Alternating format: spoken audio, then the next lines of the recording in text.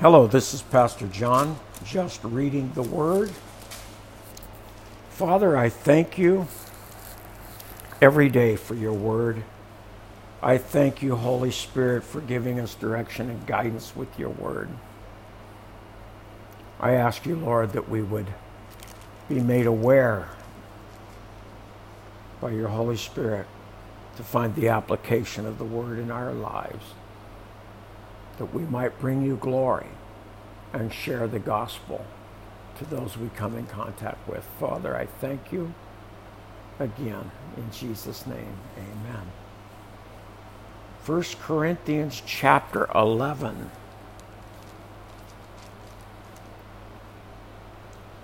I am so glad that you always keep me in your thoughts and that you are following the teachings I passed on to you. But there is one thing I want you to know. The head of every man is Christ, and the head of women is man, and the head of Christ is God. A man dishonors his head if he covers his head while praying or prophesying. But a woman dishonors her head if she prays or prophesies without a covering on her head, for this is the same as shaving her head. Yes, if she refuses to wear a head covering, she should shave all her hair off. But since it is shameful for a woman to have her hair cut and her head shaved, she should wear a covering. And a man should not wear anything on his head when worshiping, for a man is made in God's image and reflects God's glory, and woman reflects man's glory. For the first man didn't come from woman, but the first woman came from man. And man was not made for woman, but woman was made for man. For this reason, and because the angels are watching, a woman should wear a covering on her head to show she is under authority. But among the Lord's people, women are not independent of men, and men are not independent of women. For although the first woman came from man, every other man was born from a woman, and everything comes from God. Judge for yourselves. Is it right for a woman to pray to God in public without covering her head? Isn't it obvious that it's a disgrace for a man to have long hair? And isn't long hair a woman's pride and joy? For it has been given to her as a covering.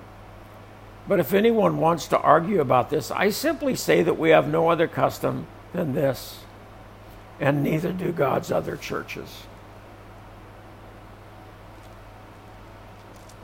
I find this entire passage, 1 Corinthians chapter 11, 1 through 16, very interesting.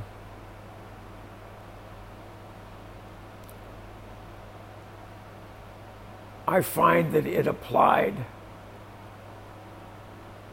in that culture, in that day and age. There's a lot of truth. In fact, it's all true. But I think we have to understand what Paul is writing as instructions for public worship was a social norm over 2,000 years ago.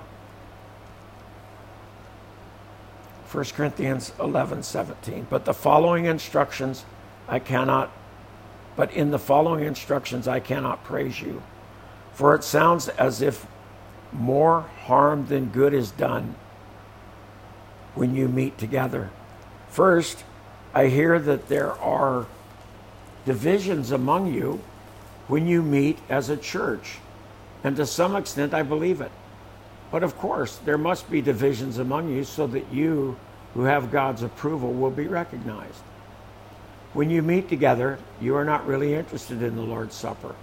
For some of you hurry to eat your own meal without sharing with others. As a result, some go hungry while others get drunk. What? Don't you have your own homes for eating and drinking? Or do you really want to disgrace God's church and shame the poor? What am I supposed to say? Do you want me to praise you? Well, I certainly will not praise you for this. For I pass on to you what I received from the Lord himself. On the night when he was betrayed, the Lord Jesus took some bread and gave thanks to God. Then he broke it into pieces and he said, "This is my body, which is given for you. Do this in remembrance of me." In the same way, he took the cup of wine after supper, saying, "This cup is the new covenant between God and his people, an agreement confirmed with my blood. Do this to remember me as often as you drink it. For every time you eat this bread and drink this cup, you are announcing the Lord's death until he comes again. So anyone who eats this bread or drinks this cup of the Lord unworthily is guilty of sinning against the body and the blood of the Lord. That is why you should examine yourself before eating the bread and drinking the cup. For if you eat the bread or drink the cup without honoring the body of Christ, you are eating and drinking God's judgment upon yourself. That is why many of you are weak and sick, and some have died. But if you would examine yourself, we would not be judged by God in this way. Yet when we are judged by the Lord, we are being disciplined so that we will not be condemned along with the world. So, my dear brothers and sisters, when you gather for the Lord's Supper, wait for one another. If you are really hungry, eat at home so you won't bring judgment upon yourselves when you meet together. I'll give you instructions about the other matters after I arrive.